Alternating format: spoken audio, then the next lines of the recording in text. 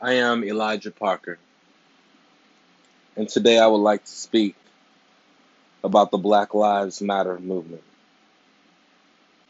To me, the Black Lives Matter movement is not just about black lives, but about those who have been overlooked, those who have been destroyed, those who are constantly the underdog, the poor and the forgotten, the discarded and disfavored. To me, black lives are those who are the minorities, those who are the mistreated, more than that of black and brown, but that of every shade. To the people who do not know, there is no denying that from slavery to the death of Trayvon Martin has not given a baseline of both racism and the starting of the Black Lives Matter movement. This baseline has affected me and those of African descent.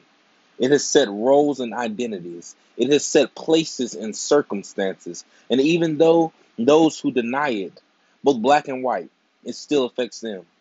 Whether they believe it or not, slavery affects the present day.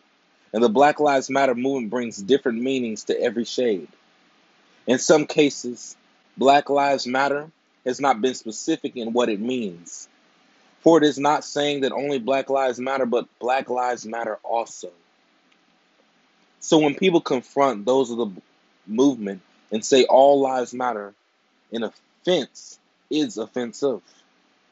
To infer that we as African descent people only think African descent lives matter is preposterous.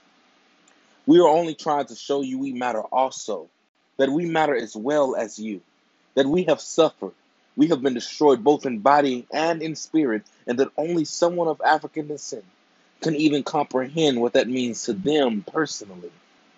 Lastly, slavery has set roles and circumstances for us, something that is hard, in some cases impossible to get out of.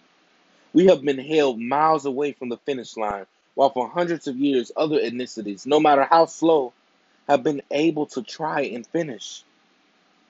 Through this, we have only recently been able to run with everyone else. But even so, we are still laps behind.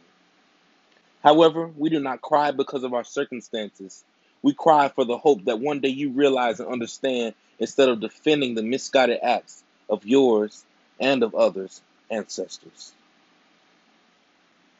That is all I would like to say about the Black Lives Matter movement.